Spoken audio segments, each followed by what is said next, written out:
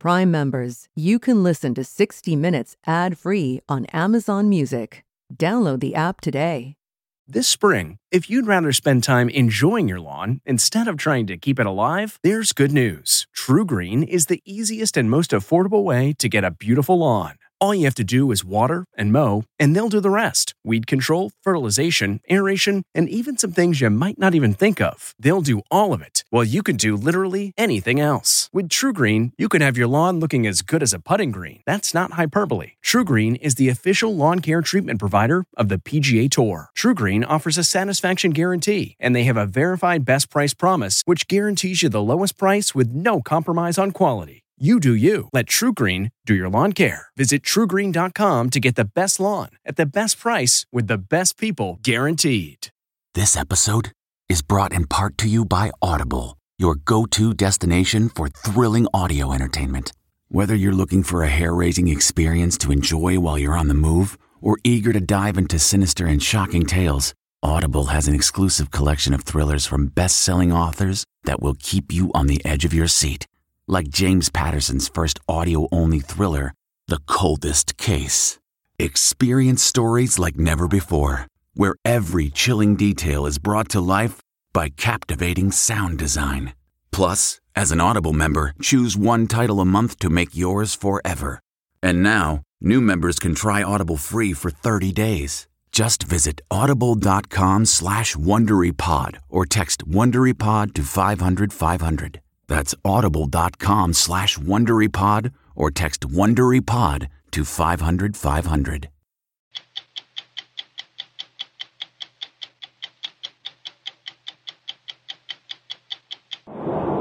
Is this airline safe enough to fly? You should watch this story before you make your reservations. You're a former member of the NTSB. Would you fly on an Allegiant plane? I have encouraged my family, my friends, and myself not to fly on Allegiant. What sets Allegiant Air apart from its competition can be found in public documents. An alarming number of aborted takeoffs, loss of cabin pressure, smoke and fumes in the cabin, unscheduled landings, and engine failures. He came on and he said, the mechanics have been working on this right engine. We apologize for that. We'll get you up in the air as soon as possible. As we started taxiing, everything was going okay. And then it's like as soon as the wheels came up, the engine blew.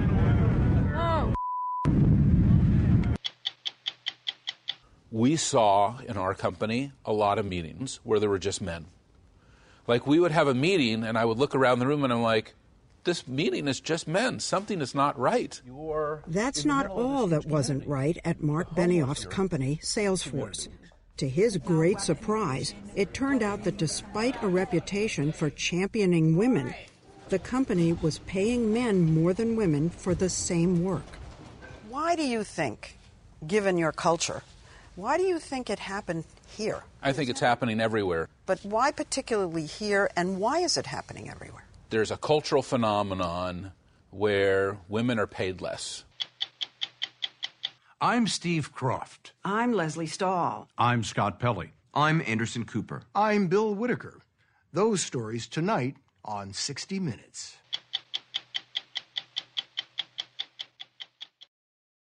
What's your next adventure? Everyone deserves a chance to do what they love.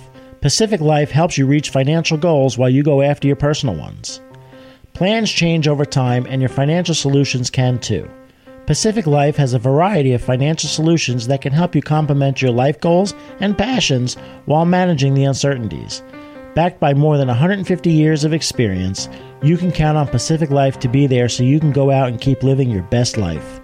Pacific Life is one of the most dependable and experienced insurers in the industry and has been named one of the 2019 World's Most Ethical Companies by the Ethisphere Institute. The freedom to go after whatever is next for you? That's the power of Pacific. Ask a financial professional about how Pacific Life can help give you the freedom to do what you love, or visit www.pacificlife.com.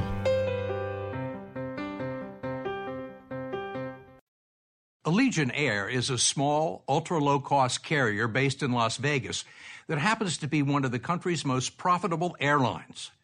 But according to federal aviation records and interviews with pilots, mechanics, and industry experts, it may also be the most dangerous. The airline flew 12 million passengers last year on its 99 planes to 120 destinations from California to Florida. But it's had persistent problems since at least the summer of 2015, when it experienced a rash of mid-air breakdowns, including 5 on a single day. It was not a fluke.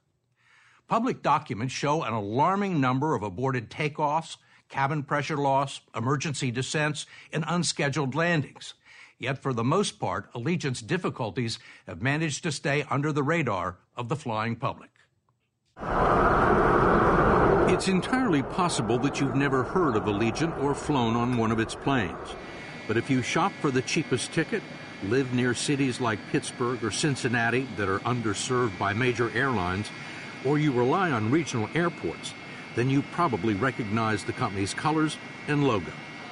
Allegiant has some of the lowest fares, the least frills, and the oldest fleet in the business. Right now, nearly 30% of its planes are antiquated, gas-guzzling McDonnell Douglas MD-80s, almost all of them purchased secondhand from foreign airlines.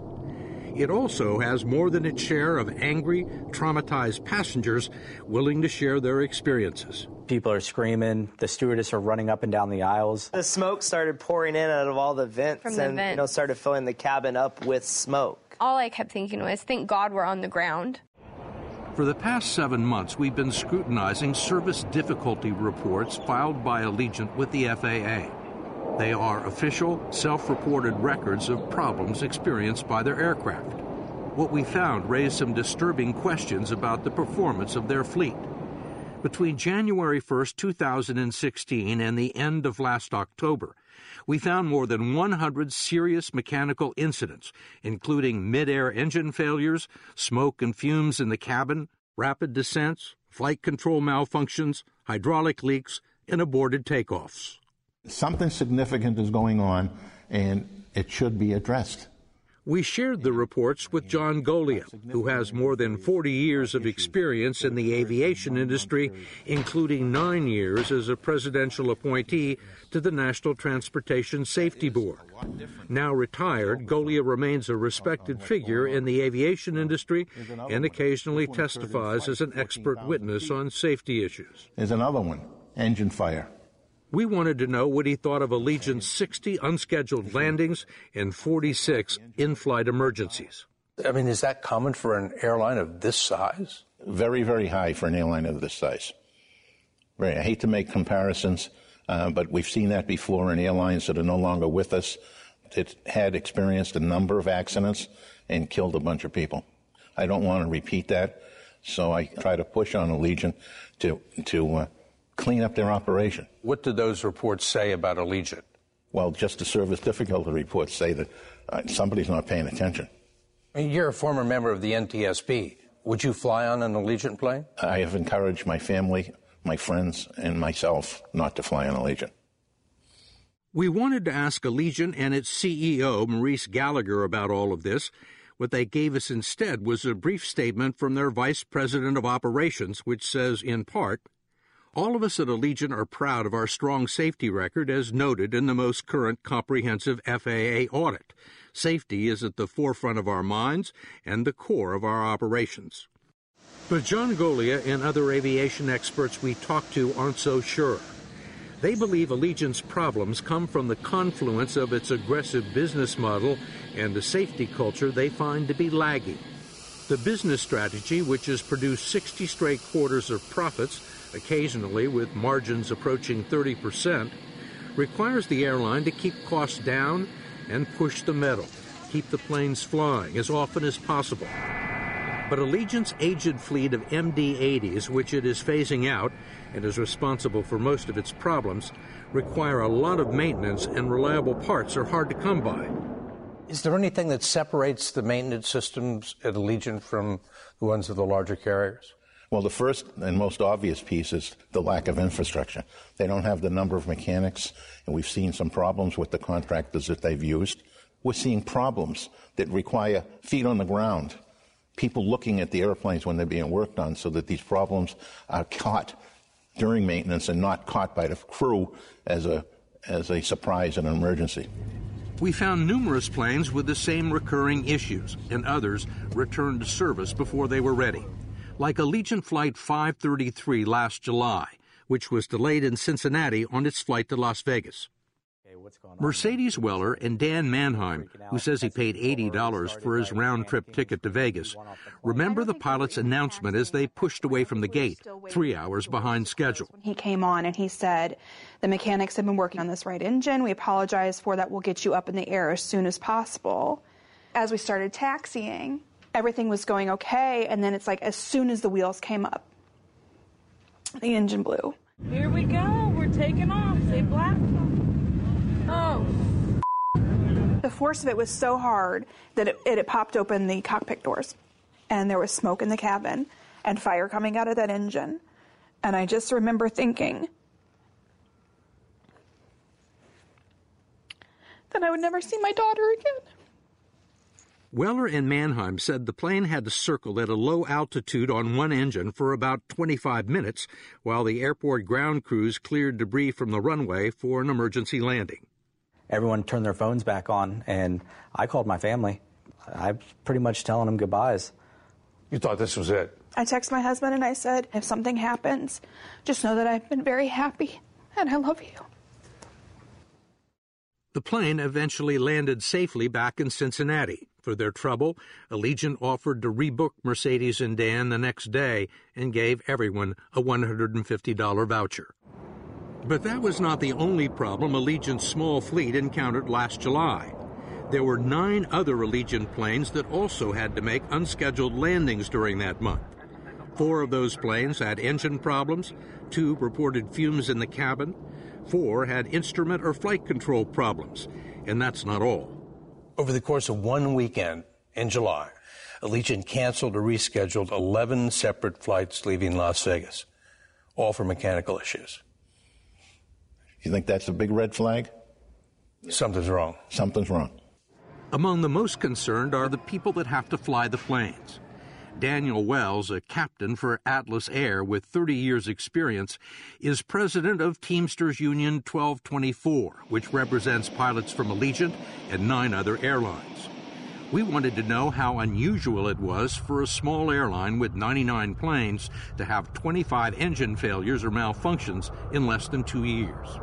Well, I don't have all the data in front of me to compare with other airlines, but I can say that those are extraordinarily high numbers. Outside the norm. Outside the norm, for sure. If I come into a career as an airline pilot now, I will go my entire career, maybe 30 years, and never have an engine failure, ever. What are Allegiant pilots telling you about their airline? What I hear from hundreds of conversations with Allegiant pilots is the management of Allegiant seems to denigrate the pursuit of safety. Why are we unable to talk to any Allegiant pilots? Well, I think that says volumes about the company. I would love to put up some of the Allegiant pilots, but they can't. And they can't because they know that they would be terminated, at the very least disciplined. And that's just for speaking up about concerns. So I have to speak on their behalf. Captain Wells says they have every reason to fear retaliation, considering what happened to one of Allegiant's pilots 3 summers ago. On June 8, 2015, this Allegiant MD-80 jet with 141 passengers aboard had just left St. Petersburg, Florida for Hagerstown, Maryland, when a flight attendant informed the pilot that there was smoke in the cabin. Allegiant 864 declaring an emergency at this time. Concerned about the possibility of a fire, Captain Jason Kinzer and his co-pilot made a quick decision. We need to return to St. Pete, please. The flight attendants are reporting smoke in the cabin. Allegiant 864, I declared back to St. Pete Airport. Captain Kinzer landed the plane and was met at the end of the runway by fire and rescue trucks that confirmed his concerns. I'm showing some smoke on your number 1 engine. Verify you're showing smoke on the number 1 engine? That's affirmative. Tower, ground Allegiant 864, we're going to be evacuating. 864, roger.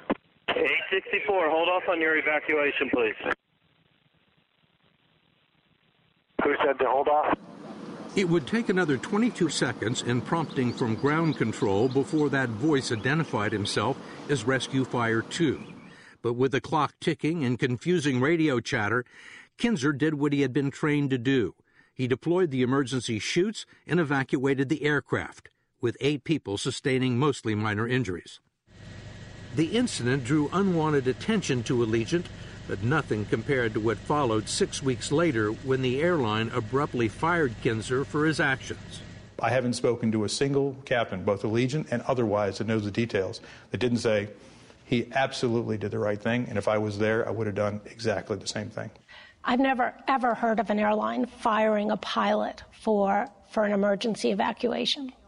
Loretta Alkali has a lot of experience in things like this. She spent 30 years at the FAA prosecuting enforcement cases in the Northeast region. She was particularly annoyed by Allegiant's letter of termination that blamed Kinzer for what it called an evacuation that was entirely unwarranted and for not striving to preserve the company's assets. Yeah, it's really outrageous. And that's where the FAA should have stepped in to look at the safety culture, because the message to all the other Allegiant pilots is don't ever have an emergency evacuation if you don't see flames in the cockpit. I mean, that's what other message could you get? Did the FAA investigate? I have been told that they'd never questioned the pilot. We decided to question the FAA. As far as the FAA is concerned, what's more important, the safety of the passengers or the assets of the airline? Certainly the safety of the passengers is what's always important. John Duncan is the executive director of flight standards at the Federal Aviation Administration. He oversees the operations, maintenance, and airworthiness of all U.S. carriers. That doesn't seem to be the values of Allegiant as expressed in this letter of termination. You've seen it, right? I've seen the letter, yes, but just that letter and nothing else, so I don't know the rest of the story in that regard. So nobody asked you to conduct an investigation, so you haven't? To my knowledge, we haven't been asked to investigate through a whistleblower complaint the termination of the captain. What do you think the FAA should have done? Well, they should have been all over that. I mean, it's outrageous. What kind of safety culture would allow that to happen? I mean, it's just so inimical to safety. Captain Jason Kinzer filed a wrongful termination lawsuit against Allegiant, which is scheduled to be tried next month. As for the FAA, which is charged with enforcing airline safety in the U.S., it has not brought a single enforcement action against Allegiant in nearly 3 years.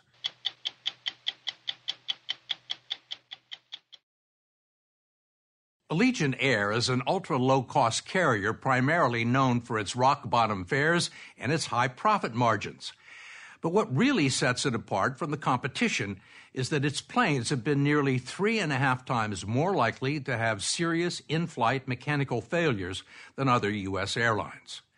That figure comes from a 7-month review we conducted of safety records on file with the Federal Aviation Administration. What's equally surprising to us is what some have called the FAA's passive approach to correcting Allegiant's difficulties. It has to do with a change of policy. Over the last 3 years, the FAA has switched its priorities from actively enforcing safety rules with fines, warning letters, and sanctions, which become part of the public record, to working quietly with the airlines behind the scenes to fix the problems. It may well be what's allowed Allegiant to fly under the radar. But Loretta Alkali, who spent 30 years as an FAA lawyer, says it does not absolve the agency of its responsibility to ensure airline safety. The FAA's job is to enforce airline safety, isn't it? Isn't that part of its job? Yes. When the FAA knows that an airline has a problem or there are sufficient red flags, it is supposed to step in and protect the public, because airlines have to operate by statute to the highest level of safety. And there are red flags here in the case of Allegiant. Yes, there's definitely red flags. But you wouldn't know it talking with the FAA. We asked John Duncan, the executive director of flight standards, to comment on the more than 100 serious mechanical incidents we found at Allegiant in a 22-month period ending last October. Multiple engine failures, aborted takeoffs, cabin pressure loss. That's 100 serious incidents. And we take those very seriously, and we look at each one of them. We look for the root cause, and then we address that root cause and assure that a fix is put in place to make sure that that problem is resolved and doesn't reoccur. And you're satisfied that all of the problems with Allegiant have been fixed? We're satisfied that we are taking the appropriate actions with regard to Allegiant and every other carrier that we work with to make sure that those problems have been appropriately dealt with. Looking at the FAA's records, you would have to conclude that that is a very optimistic assessment. Go back to August 17, 2015, around the time the FAA switched priorities from enforcement to compliance, and you can see the differences in their approach. Allegiant Flight 436 was leaving Las Vegas full of passengers when it nearly crashed on takeoff. Barreling down the runway, the pilot had trouble controlling the plane. Running out of asphalt, he made a last-second decision to abort, traveling at 120 knots per hour, barely avoiding disaster. Something inside him said, I'm not putting this in the air, and thank God he didn't, because that was going to result in a bad outcome. The problem turned out to be a missing cotter pin that holds together essential components necessary for the pilot to fly the plane. John Goglia is a former member of the National Transportation Safety Board. I mean, this is a critical flight control. So this isn't fixing a coffee maker. This is fixing a critical of flight component, and obviously that wasn't done adequately. According to the detailed report from the FAA investigator, Allegiant and its maintenance contractor, AAR, failed to perform procedures that would have caught the air no less than 5 times. The report called it a deliberate and systemic act of noncompliance that had endangered thousands of passengers on more than 200 subsequent Allegiant flights. The inspector recommended strong enforcement action and maximum fines, but superiors, citing the new compliance philosophy, ignored the recommendations and closed the case. Actually, the file called for a much larger investigation, but the FAA just said, basically, letter of correction, which means nothing. So it wasn't even a slap on the wrist, or Right. barely a slap on the wrist. Right. Well, letters of correction are nothing. They're not enforcement action. There's no record. I mean, the FAA knows that there's a letter of correction, but you can't use it to augment a sanction. They're just, they're basically nothing. Are you aware that your own investigator recommended a heavy fine? Yes. And yet, to our knowledge, there was no enforcement action. No fine. So nothing other than what's been described to us as not even a slap on the wrist. That was a major screw-up, wasn't it? This was certainly a major event. And so our charge in these kinds of events is to assure that they don't happen again. This was 3 years ago. I mean, this was 2015. We've had all these other incidents, these 100 incidents that have occurred since then. It seemed like they're on top of it. All those incidents have been addressed, as I've described multiple times. Back in 2015, the only people that seemed to be paying attention to Allegiant were reporters at the Tampa Bay Times. The airline has a major hub in St. Petersburg, and the paper began keeping track of Allegiant's missteps, digging into records, and documenting the potential dangers. The coverage prodded the FAA to undertake a thorough review of Allegiant's operations in April of 2016. 3 months later, the FAA concluded there were no serious deficiencies, recertified the airline for 5 more years, and says it has been monitoring ever since without noticing any systemic problems. But last July, while Allegiant was having a very bad month, we decided to follow up where the Tampa Bay Times had left off to see if the airline had improved its operations. We filed a Freedom of Information request with the FAA asking for more than a year's worth of mechanical interruption summary reports from Allegiant and 7 other airlines so we could make a comparison. We received the documents for every airline except Allegiant, which objected to their release. What do you make of that? Well, obviously they have something to hide, and you have a number of them from other airlines, a whole stack from United Airlines. Calls into question why Allegiant is stopping it. You know, is there something there that they don't want to see? Is there something there that the FAA doesn't want you to see either? So that actually points at both of them. 7 other airlines had no problem with us looking at their records. I appreciate that. Only Allegiant. I have no idea what their rationale is in that regard.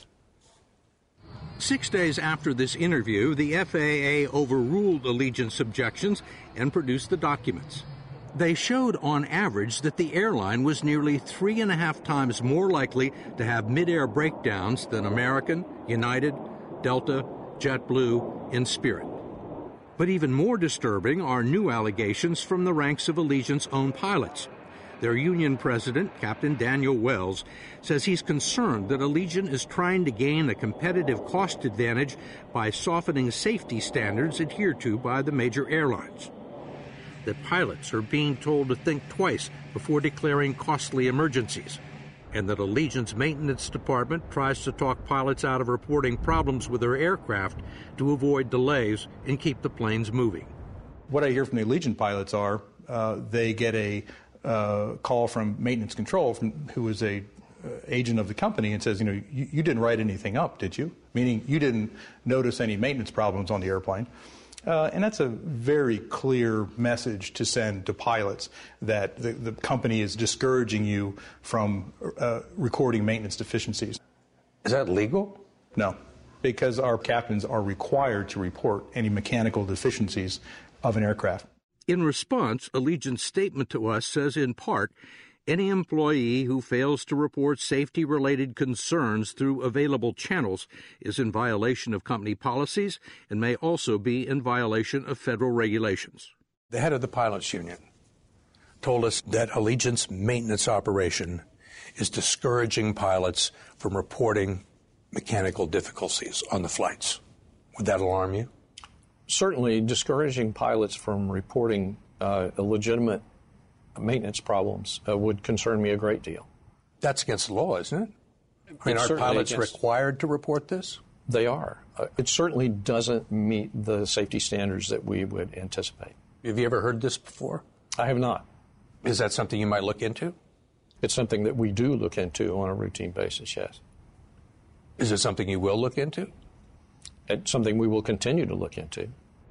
It must be noted that there has been a sharp drop-off in the number of Allegiant service difficulty reports since we notified the airline and the FAA that we were working on this story and began requesting information.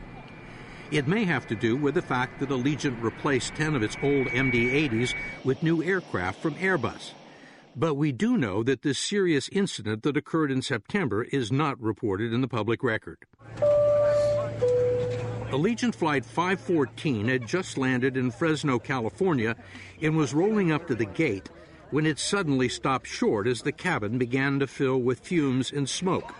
Scott Shoemake, his brother Chris, and sister-in-law Chanel were on the plane. I'll never forget this, the most absurd thing I've ever heard in my life. Captain comes on and says, "Ladies and gentlemen, we've been informed there's smoke in the cabin. Please start breathing through your shirts." Through your shirt? Yeah. Was it hard to breathe? Yeah. Yeah. Oh, You yeah. couldn't. The crying flight attendants walking around kind of blindly... Not making eye contact. Yeah, not making eye contact, blindly handing out wet cocktail napkins. She's just and crying. saying, "Breathe through this." The oxygen masks in the cabin didn't deploy, and the passengers say minutes went by before the crew moved to get them off the plane. We're like, open the damn door. We just need some fresh air. Like, it's okay that, there's a problem. You guys can take your time to figure out what the problem is, but open the door. So how long were you on the plane? 12, 15 minutes. 12, 15 minutes, yeah. Literally just breathing this white substance. The captain eventually dropped the stairs at the back of the plane, and passengers evacuated one by one and walked across the taxiway to the terminal, but not before receiving one last instruction from the cabin crew. And Make sure you take your carry-ons. They come on, say, take your carry-ons and exit the plane out the rear. Allegiant is yet to tell passengers what they were breathing, but the airline confirmed to us that the fumes were from Skydrol 4, a hazardous hydraulic fluid. In a brief statement the day of the incident, Allegiant said only that a mechanical issue arose that caused a visible haze to appear. Quote, passengers deplaned with any carry-on items and proceeded to the terminal per normal procedures.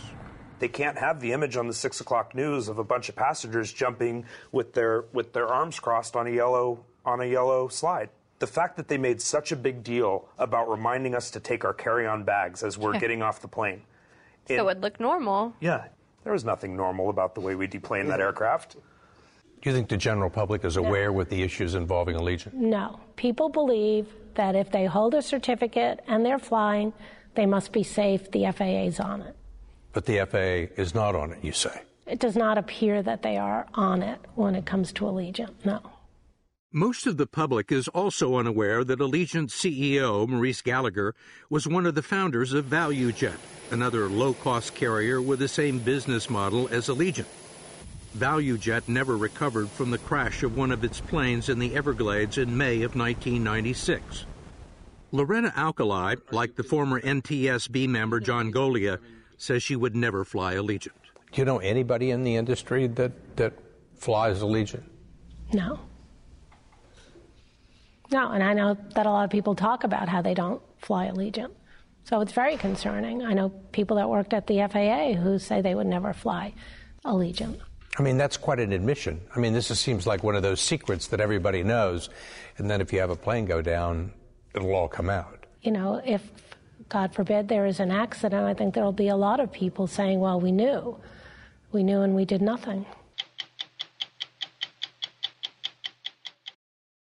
The Me Too movement has shaken the workplace to its core. It has such power that it has come to mean more than sexual harassment. Me Too is now also about the issue of unequal pay between men and women. According to the U.S. Census Bureau, a woman made 60 cents for every dollar made by a man in 1960. 40 years later, in 2000, that gap had been narrowed by just a dime. And it has taken nearly 2 decades more to shave another dime off the gap. Today, women still make 20% less on average than their male counterparts. A tech company called Salesforce is the perfect example of just how tough it can be to close that remaining pay gap. Salesforce is huge.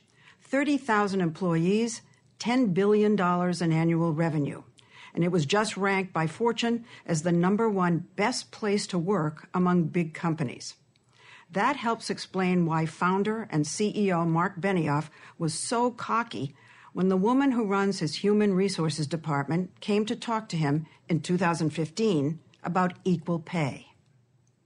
So when Cindy Robbins came to you and said, you know, we may have a problem with unequal pay in the company, what was your reaction? Well, I said, that's not possible here. You know, it's not possible. Why was it impossible? It's impossible because we have a great culture here. We're a best place to work. And we don't do that kind of thing. We don't play shenanigans, paying people unequally. It's unheard of. It's crazy. Crazy because Benioff had already made promoting and retaining women a priority at Salesforce. But Personnel Chief Cindy Robbins says he never ordered an audit to make sure men and women were being paid equally. Did you suspect that there was a problem? I suspected there was some level of disparity because we've never really had this as part of our pay philosophy or as our pay culture. And the assumption was it was true in all companies at that point. It started to be talked about, but not really. And what I told Mark was the one thing we can't do is do the assessment, look under the hood, see a big dollar sign, and shut the hood. So did you agree to the audit just to prove to her that she was wrong? I really felt that there's no way that this can be true. But you said, let's do the audit. I said, well, we have to do it. You know, she said, well, do you agree that we're going to pay men and women equally? I said, of course I agree. Well, you know that what it's going to cost you, don't you? I don't know. What is it going to cost me? Well, I don't know, but you have to agree first. So I said, okay, I agree. All right, let's do this. So they did the audit, and Benioff found that Salesforce did have a persistent pay gap between women and men doing the same job. And it was widespread? It was a lot of cases? It's everywhere. It was through the whole company, every division, every department, every geography. So how did you remedy that? We said we're going to pay men and women equally at Salesforce. And we're going to go through and we're going to level set every job and every division, every department, and we're going to make sure that we have gender equality. So when you went to correct, how much did it actually cost? It cost about $3 million for us to do those adjustments the first year. More than 10% of the women at Salesforce got bigger paychecks. As a pioneer in cloud computing, Salesforce was already a powerhouse at the time, the fastest growing software company ever. 150,000 companies use its products to manage every detail of their relationship with their customers. One of the reasons it's considered such a great place to work is that from 1999, when he founded the company, Benioff has emphasized philanthropy and social responsibility. He pays employees to give their time to local schools and charities, and Salesforce has donated more than $180 million to nonprofits.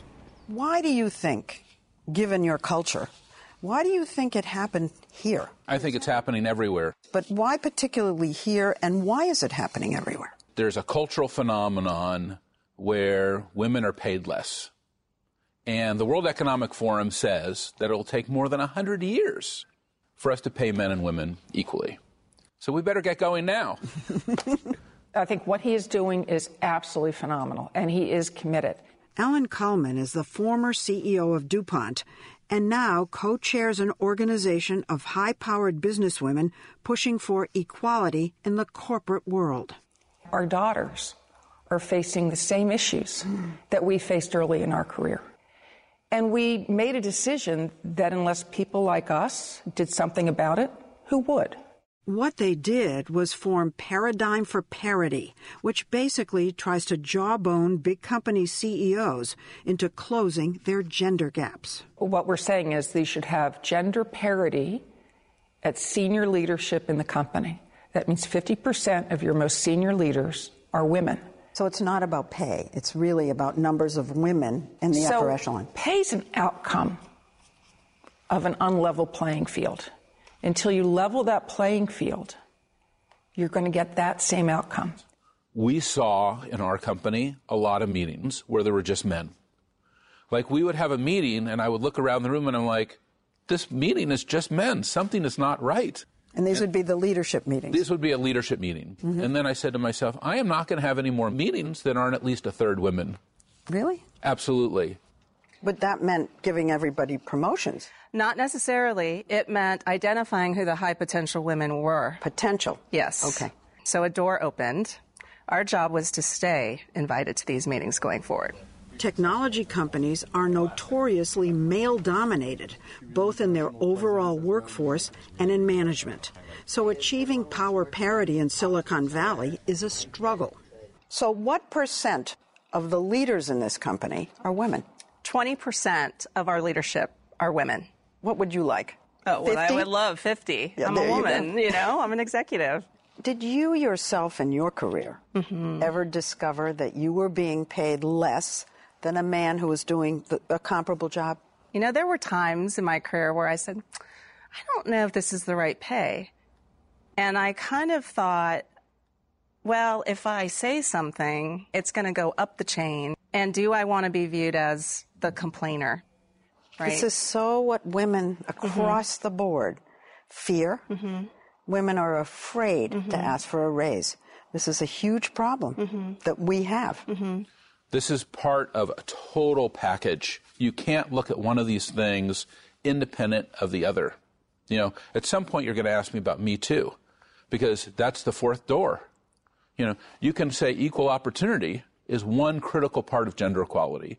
Then you can say equal advancement, that's a critical part of gender equality. Then you can say equal pay, that's the third door. And the fourth door is preventing sexual harassment. All of these things together is gender equality. One recent case of gender inequality in Hollywood got so much attention that it ended up in Jimmy Kimmel's monologue at the Oscars. We all know the story. Mark Wahlberg was paid $1.5 million to reshoot his scenes, while Michelle Williams, for her reshoots, got per diem. She was paid $80 a day for the same thing. Ironically, the reshoots were for a film titled All the Money in the World. To his credit, Mark Wahlberg announced he would be donating all $1.5 million to the Time's Up Legal Defense Fund. So I guess now the ball's in your court, Michelle. What are you going to do with that $80? We had the Me Too women speak up, and now we've had a rash, a small rash, but a rash of women speaking out and saying, I'm not paid the same. It's interesting that it's coming at the same time as Me Too. It's as if women are gaining muscles. It's about time. When Ellen Kullman was running DuPont, she found that one thing holding women back, especially when it came to promotions, was unconscious bias. And the perception is, do they need longer in a job to prove themselves as opposed to a man? We were promoting women every 30 to 36 months into the same kind of jobs as we were promoting men every 18 to 24 months. So if you go out 10 years, they're being paid vastly differently. I'm going to read you a statistic. When men had children, their earnings went up 6%. So they're rewarded for being a father. When women have children, their earnings decrease 4% with each child. Unconscious bias. The assumption that they're not committed, the assumption that they won't be there when you need them. Our example is Shannon is the proud parent of a new baby boy. Some companies are now offering their employees unconscious bias training sessions in which facilitators try to help people identify attitudes they may not even know they have. Shannon is a woman who returned to work last month after taking maternity leave. The assumption is Shannon will be tired, not able to give work her full attention, and the conclusion is I'd better not give Shannon any challenging tasks. She won't be able to concentrate. That's the so-called mommy penalty. At Salesforce, they have worked to address it by offering on-site daycare, generous family leave, flexible schedules, and now equal pay. But Benioff has found out just how hard bringing that about really is. We did it the first time. We were so happy with ourselves. It was great. Then all of a sudden we kind of did our audit again, and the same thing happened again. We're like, how can this be? Yeah. But it turned out we had bought about 24 companies. And guess what? When you buy a company, you just don't buy its technology, you don't buy its culture, you also buy its pay practices. So they would come in and the men were paid much more, and then that got eaten up into your statistics, into your audit. So you had to redo the whole thing all over again, costing as much as the first time. It cost us as much as the first time. In total, it's now cost us $6 million. Are you going to have to do this audit every year? More than every year. We're going to have to do this continuously. This is a constant cadence. You're going to have to constantly monitor and keep track of that. But that's easy today. We run our company the same way every company is run, with computers and technology and software. What do you think, that we're running our pay scales on 3x5 cards? There is power in data. I'm looking at all forms of data now that I was not looking at a couple years ago in my role. I'm looking at how women and men are given merit increases, stock grants, promotions, and taking a look at, is there bias? Is there disparity? Hello, I'm Mark Benioff. I'm the CEO of Salesforce.com. Benioff's become a national figure, an activist CEO who takes public positions on controversial issues. In 2015, he threatened to pull Salesforce investments from states that passed anti-gay or anti-transgender laws. Now his cause is equal pay for equal work. This is your passion. This is part of who I have become as a leader, that I believe as a CEO that I can show other CEOs how to create a great culture in their company. You can't be a great CEO and say that I'm not committed to gender equality today. I don't think it's possible. Well, you say that companies have to do this, but you are talking to CEOs, some of whom are telling you, I can't do this. Many CEOs will just simply say, I'm not interested. I've had CEOs call me and say, this is not true. This is not real. And I'll say to them, this is true. Look at the numbers. Look at your own numbers. Look at your own numbers. For many years, CEOs have publicly embraced the concept of equal pay, but then complained about how hard it is to get there. Remember that prediction that it'll take 100 years to get to pay parity? 100 years? Really? Oh, it's crazy, isn't this? Yeah. This is ridiculous. It won't take 100 years. Or will it? Well, you know, I mean, there is a lot of resistance, but there's never been an easier time to make this change. CEOs with one button on one computer can pay every man and every woman equally. We have the data. We know what everyone makes. There's no excuse. Everybody can easily do this now. 50 seasons of 60 Minutes from April 15th, 2001. Mike Wallace set out to interview Mel Brooks about his Broadway show, The Producers, but Mel Brooks had his own idea. Tell me something. The show... Is that a $100 watch? Let me see that watch. It's about a $40 watch. It's a beautiful watch. Isn't it? Yeah, I love that. It's a $40 watch. Really? Yes. Lights up in the dark. What a cheap son of a bitch you are. You got the right. You're a great judge of character. Yeah. Tell me this. What'd you pay for your jacket? I don't know. This is hop sack. Hop sack is like fancy burlap, That's right? Exactly Am I right? That's exactly It's like burlap shrunk down. You know that 6 months ago that your jacket carried coffee beans? Do you realize that? I'm telling you. That came from Colombia full of coffee. Wait a minute. He reeks of Colombian coffee. I got to tell you. I'm Steve Kroft. We'll be back next week with another edition of 60 Minutes. If you like 60 Minutes, you can listen early and ad-free right now by joining Wondery Plus in the Wondery app or on Apple Podcasts. Prime members can listen ad-free on Amazon Music. Before you go, tell us about yourself by filling out a short survey at Wondery.com/survey. The Hargan women seem to have it all. From the outside looking in, we were blessed. My mom was amazing. But as detectives would soon learn, there was a lot going on inside the Hargan household. Ashley and I have been calling my mom and the house and Helen. No one's answering. 63-year-old Pamela Hargan gunned down in her own home. Her youngest daughter, Helen, lay dead upstairs. Patrol, when they arrived, assumed or thought that there might have been a murder-suicide. But for the detectives on the scene, there were things about the scene itself that were concerning to us on day one. Who would want to kill their mother and their little sister? There is no boogeyman here. It is exactly who we think it is. I'm Peter Van Sant from 48 Hours. This is Blood is Thicker, the Hargan Family Killings. Listen to Blood is Thicker, the Hargan Family Killings, wherever you get your podcasts. Are you ready for an all-new season of Survivor? You better be, because Survivor 46 is here, and it's 90 minutes of twists and turns you don't want to miss. Better yet, after each episode, there's a brand new episode of On Fire, the only official Survivor podcast. Each week, we go behind the scenes of the episode's biggest moments, taking you into the how and the why things happened. And this season, we're very lucky to be joined by an expert, the winner of Survivor 45, Dee Valladares. What is up? I'm thrilled to be joining this team and to be giving you my take on how and the why players made the moves they did, what it takes to outwit, outplay, and outlast, and to ask Jeff some questions, because even after 26 days out there, there is still a lot for me to uncover. Bring it, Dee. Listen to On Fire, the official Survivor podcast, wherever you get your podcasts.